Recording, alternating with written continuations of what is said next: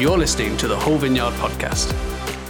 To find out more about the Whole Vineyard Church, go to wholevineyard.co.uk. Vanessa, why don't you come on up? Give a round of applause. And before you do your reading, Vanessa, incredible woman, and the Bible commands us to rejoice with one another, and there's a moment to celebrate now.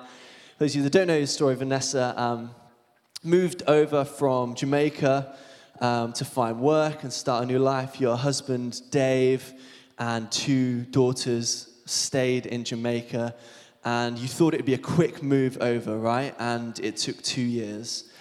And you've been praying, and I imagine weeping and waiting and waiting. And guys, Dave and the girls are here in the house this morning. Say hey, Dave. It's amazing. So, praise Jesus. Hallelujah. Good morning, everyone. The reading this morning is taken from St. Matthew 13, verses 1 to 23. It's the parable of the sower. That same day, Jesus went out of the house and sat by the lake. Such large crowds gathered around him that he got into a boat and sat in it, while all the people stood on the shore. Then he told them many things in parables, saying, A farmer went out to sow his seed. As he was scattering the seed, some fell along the path, and the birds came and ate it up. Some fell on rocky places where it did not have much soil. It sprang up quickly because the soil was shallow. But when the sun came up, the plants were scorched, and they withered because they had no root. Other seed fell among thorns, which grew up and choked the plants. Still other seed fell on good soil, where it produced a crop, 100, 60, or 30 times what was sown. Whoever has ears, let them hear. The disciples came to him and asked, Why do you speak to the people in parables? He replied, Because the knowledge of the secrets of the kingdom of heaven has been given to you, but not to them. Whoever has will be given more, and they will have an abundance. Whoever does not have, even what they have will be taken from them. This is why I speak to them in parables. Though seeing, they do not see. Though hearing, they do not hear or understand. In them is fulfilled the prophecy of Isaiah. You will be ever hearing, but never understanding. You will be ever seeing, but never perceiving. For this people's hearts has come calloused. They hardly hear with their ears, and they have closed their eyes. Otherwise, they might see with their eyes, hear with their ears, understand with their hearts, and turn, and I would heal them. But blessed are your eyes because they see, and your ears because they hear. For truly I tell you, many prophets and righteous people long to see what you see, but did not see it, and to hear what you hear, but did not hear it. Listen then to what the parable of the sower means. When anyone hears a message about the kingdom and does not understand it, the evil one comes and snatches away what was sown in their heart. This is the seed sown along the path. The seed falling on rocky ground refers to someone who hears the word and at once receives it with joy. But since they have no root, they last only a short time. When trouble or persecution comes because of the word, they quickly fall away. The seed falling among the thorns refers to someone who hears the word, but the worries of this life and the deceitfulness of wealth choke the word, making it unfruitful. 23 and last. But the seed falling on good soil refers to someone who hears the word and understands it. This is the one who produces a crop, yielding 100, 60, or 30 times what is sown.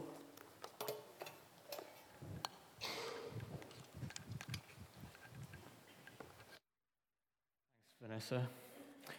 Well, good morning to you all again. This morning I want to talk to you about the power of the few. The power of the few. It's interesting to me is if you look throughout the scriptures and indeed church history, God seems to elevate and indeed highlight the power of the few. In other words, God doesn't seem to need a lot of people in order to fulfill his purposes. You see, the church isn't tasked with changing the world, but being the world already changed by Christ. And God is looking for individuals. He's looking for the few whom he can take a hold of and through us change the world.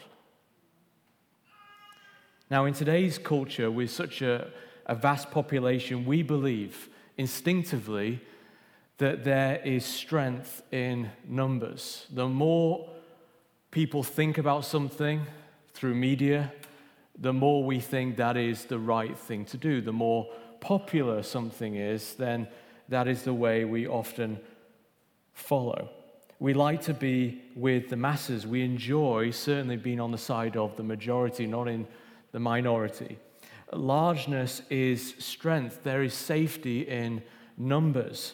And there's a lot of truth in that, but not necessarily when it comes to God and his purposes.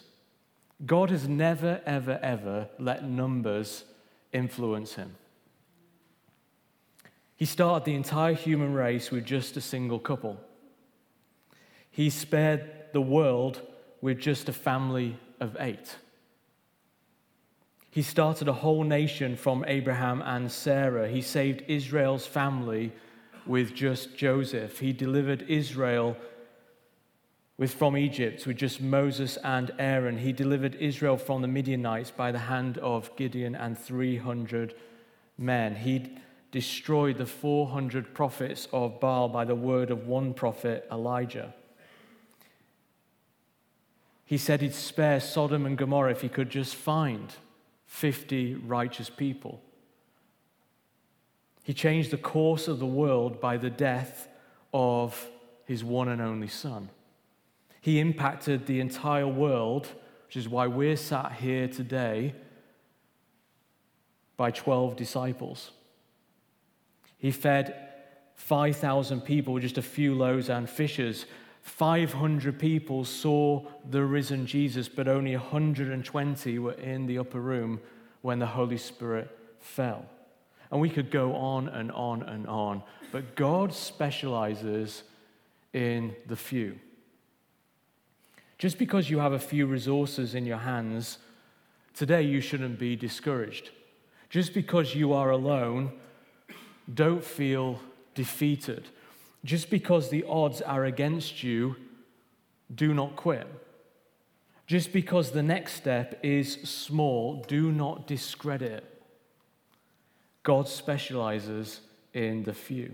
There is great value in a little. And Jesus said these outrageous, challenging statements like this. After many followers left Jesus, he turned to his closest disciples and said, "Do you want to leave too?" Now imagine we did that at the newcomers. Do you want to go?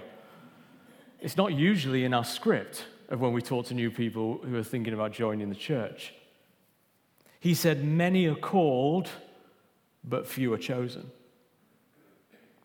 And movements in church history have often started when God gets a hold of a man or a woman or just a few people, usually praying, and they see revival. You may be the only Christian in your neighborhood. You may be the only Christian in your class or work. And one of the principles I've been discipling my kids through is the old axiom that if you don't stand for something, you fall for anything. Please pray for my children. It must be a nightmare to live with a pastor. they'll have their breakfast before I'm coming out with these things. And we've been looking at that over the summer. And of course, that stuff gets tested. One of my girls came home just this week, first week back at school, being persecuted for her faith. People picking on her in class because she's a Christian. And also because your dad comes in and speaks at this school. So she's getting grief because I go in and speak at school. That's a hard thing for any dad to process. So I gave her my talk. Trialed it out. God specializes in the few. He's looking for the one who will stand in the gap. I remember at university, I studied law, and I was in a lecture theatre. There's about 120 people. And I don't know why you would ask this. We were looking at jurisprudence, which is the morality of law. But the lecture theatre said, who here does not believe in sex before marriage? And I looked around the room, and I saw some Christians from the whole University Christian Union. I saw a few other people from different religions. And I thought, well, in for a penny, in for a pound. Maybe if I go, some others will follow me. And of course, I was the only one with my hand up. And the amount of grief I got for that was horrific. I got people shouting at me and arguing with me in the lecture theatre. I got people who just kind of keep their distance away from me. And then in my third year, I got approached and was asked to be the president of the Law Society. And I remember that because I didn't really have any interest in law from my first lecture, and I didn't ever go to anything to do with the Law Society. So I'm like, why is that? And of course I said no, because I don't have an interest in it. But I felt like the Lord spoke to me about that and said, I'm honoring you for that decision you made 2 years ago. Because you stood up for me when nobody else would, I've honored you. And I've discovered that throughout my entire life, that the decisions you make in the secret place, the decisions you make when you're the only one standing up for Jesus, God sees that and he honors that. And he blesses you because of that. God specializes in the few, but he wants there to be more than a few. Sadly, there's just a few because many do not pick up the call of God on our lives. And so I want to look at this parable that Vanessa read to us. Jesus spoke through stories. I think over a quarter of what he communicated was through stories, and these stories are called parables. And the whole idea of parables was to sift the many from the few. It starts off with a large crowd, but by the end of the parable, we kind of get just to a few people, a handful of people. And it was only though the few who received and understood what Jesus was trying to say, and we see that in verses 10 to 17, that really are the few that get it. And Jesus was a genius. And I best liken parables to kind of like a stealth bomber or like a ninja. You're just listening to this story and suddenly it just hits you out of nowhere. But only a few ever really understood what Jesus was trying to say. So people, as you see in verse 2, turned up in their droves to hear Jesus give this incredible message. Will he say something that will completely change my life? This awesome speech, a rousing speech. Let's see this Jesus do miracles before us. And then they get a story that most of them don't understand. Can you imagine that? You turn up to hear a rousing speech, to see miracles, to see Jesus. There's a huge crowd, and you hear this simple story that nobody gets, and that's the end of it. No understanding, no theology, no explanation. And he basically says this, and this is repeated, isn't it? Particularly in the book of Revelation. He who has ears, let them hear. So if you have spiritual ears to hear what Jesus is saying, let them hear. So the few, some stayed back to talk to teacher, so to speak. And those who heard and understood, this was the premise of what they would have heard and understood. Verse 21, when trouble comes, and let me insert in there because this is something we're all experiencing all at once right now, the pandemic. When trouble comes, like a pandemic, verse 21, the question is this: how far do your roots go down? This is how I'm going to sift the many from the few, is that when trouble and hardship and persecution and pain and suffering comes in your life, how far do your roots go down? Are you rooted? Reference there, you read about it in verse 6. And in this parable, the issue isn't the sower. It's not God. It's not the communicator of the good news of the kingdom. The issue isn't the sower of the seed. The issue isn't the seed. The issue is never the word itself, the word of God. The issue here is those who are receiving the word. The issue is the soil of our hearts. That's what Jesus is saying here. The issue is the soil of our hearts. Verse 15, our hearts have become calloused. In other words, if we want to be the few, then we need to recognize that what we face is a spiritual problem with our hearts. And I ask this question as I'm reading this text, and God's been speaking to me about the parable of the sower for some time now. And I'm like, God, why don't you ever just come out with it? Just tell us what's on the tin. Just tell us what's required. I think, I don't know about you, but I'm much better if you just tell me what I need to do. I tell my wife that all the time. Just tell me what you want me to do and I'll do it. Why is it that Jesus goes around and often says, look, do not tell anyone who I am? If you have to ever wondered that as you read the New Testament. And I think it's this, that Jesus often spoke in these kind of riddles and parables and stories because he recognized that the call of the kingdom must come with a cost and a price. And it was to sift those out who are willing to pay the price and those who aren't. In other words, if you just want to follow Jesus because he will give you a better life, which is promised by much of the westernized Christianity, which is why I think the church has so many problems with discipleship right now, that is the wrong way to go about it. That is idolatry. If I want Jesus just to get a better life, that is idolatry. That's using God for my own gain.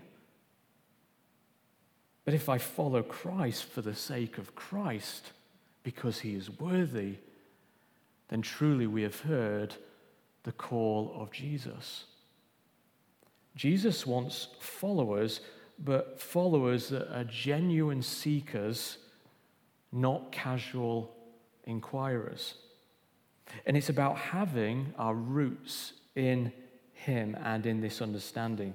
That when a curveball happens in your life, when something happens that has brought pain and suffering and difficulty and trouble, that we do not jump ship.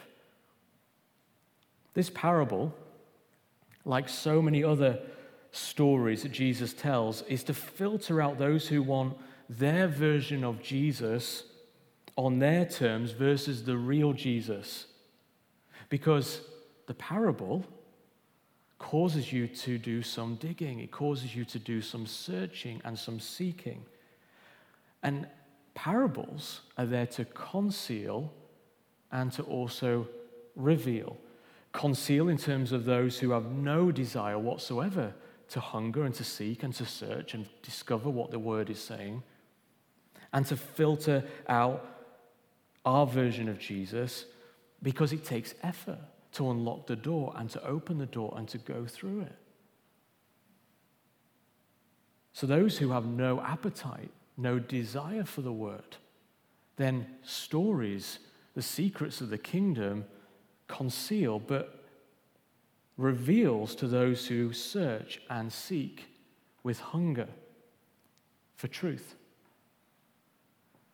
I'm not satisfied. I'm going to keep knocking, keep inquiring, keep digging, keep searching, keep looking into his word. And I believe that today there are many casual onlookers, but few committed seekers. And the challenge for all of us today is, which one of us are we? That's what this parable begs the question. Are we a casual onlooker that's just going through life, or are we a committed seeker? And I believe strongly this is what God is doing in this sifting in this moment of history. And Jesus moves on to now do an analysis on the most important thing, which is the soil of our hearts. He does an analysis on the soil of our hearts so that we can work out what's going on with our hearts. And this will help us all to remain rooted if we can work out the soil of our hearts. So there are 4 different ways, or 4 different soils, in which you can receive not only the message of the gospel, but also the lordship of Jesus and the walk of discipleship in our lives. We're in here somewhere. All of us are in here somewhere. So we've got to work out which one am I. First of all, verse 19, is the soil of our hearts hardened? Do we have hard hearts that cannot receive God's word? In those days, in the Palestinian fields, there were walkways where the ground had become hard by people walking, by human traffic. And over time, these walkways would actually become like concrete. And so the picture is here is that the seed falls on the surface and is picked up by the birds. So it's absolutely possible to hear this morning's word, to daily spend time in God's presence and in his word, and to not allow the seed of God's word to take root because our hearts have become hardened. There's a few examples of hearts that have become hardened. Cynicism, disappointment, pride, unforgiveness, apathy, idolatry. Just a few things, but it's important that we ask the Holy Spirit, why is my heart hard? To speak to wise people around you, to speak to leaders in the church, to say, look, what's going on here? Is there a barrier here? My heart should be softer, but it isn't.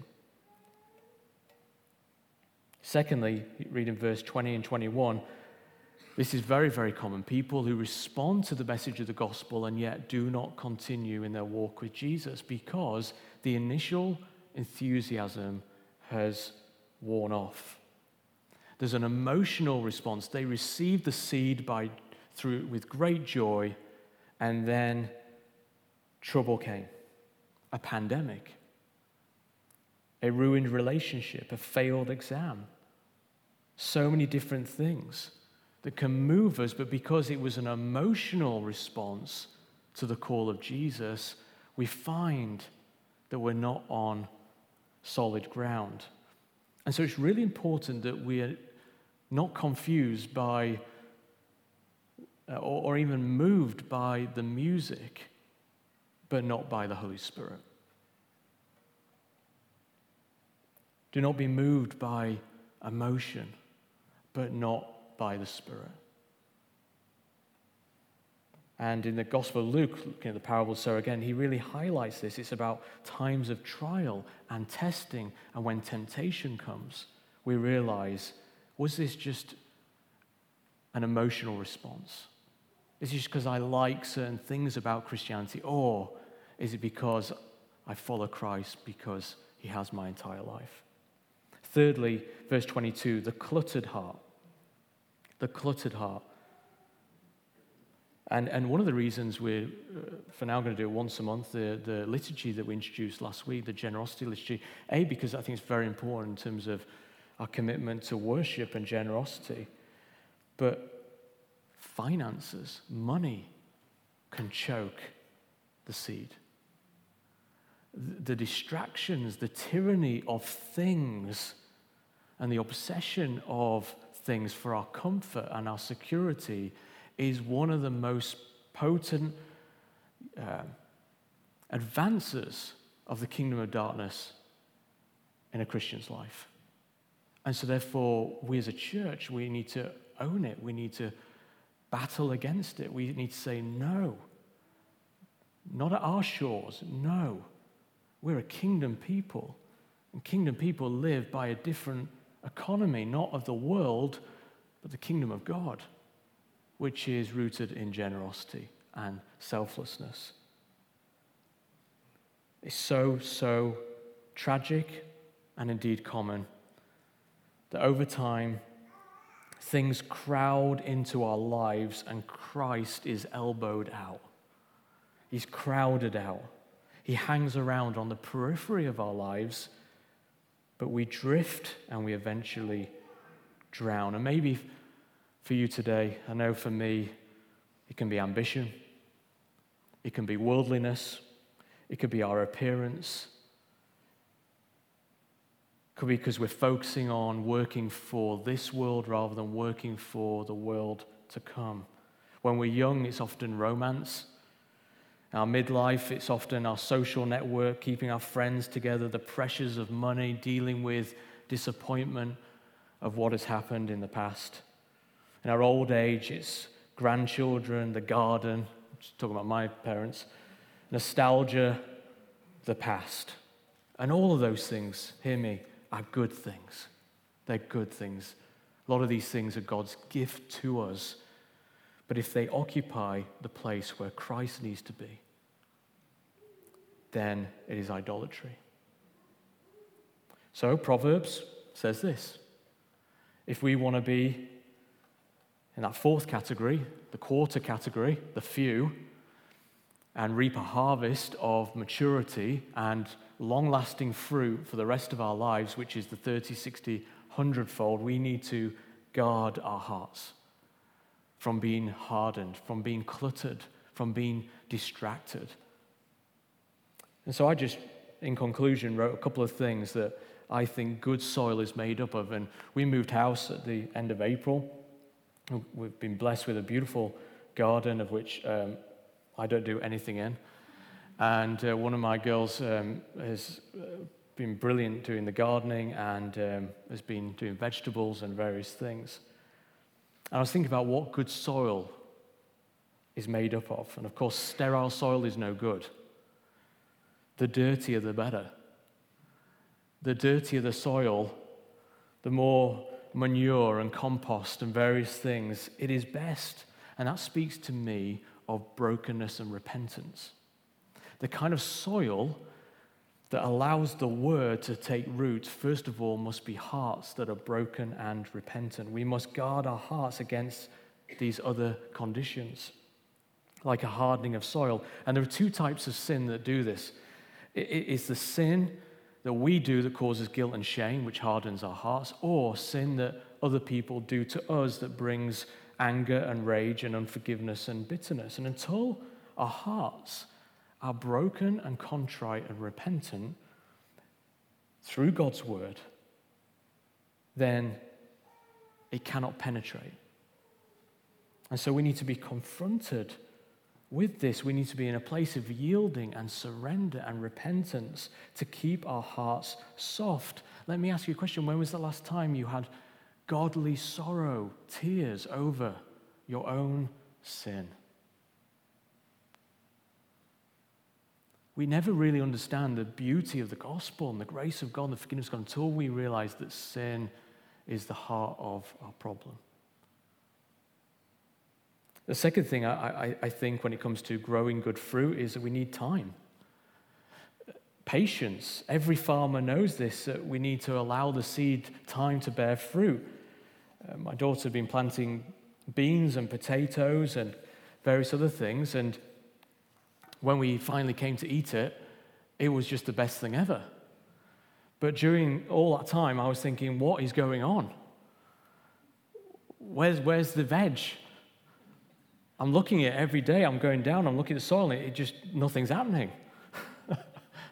And of course, it sounds so silly. We know that. We know that in the natural, and that's why Jesus used agriculture, because it was such the way of that day in terms of his stories.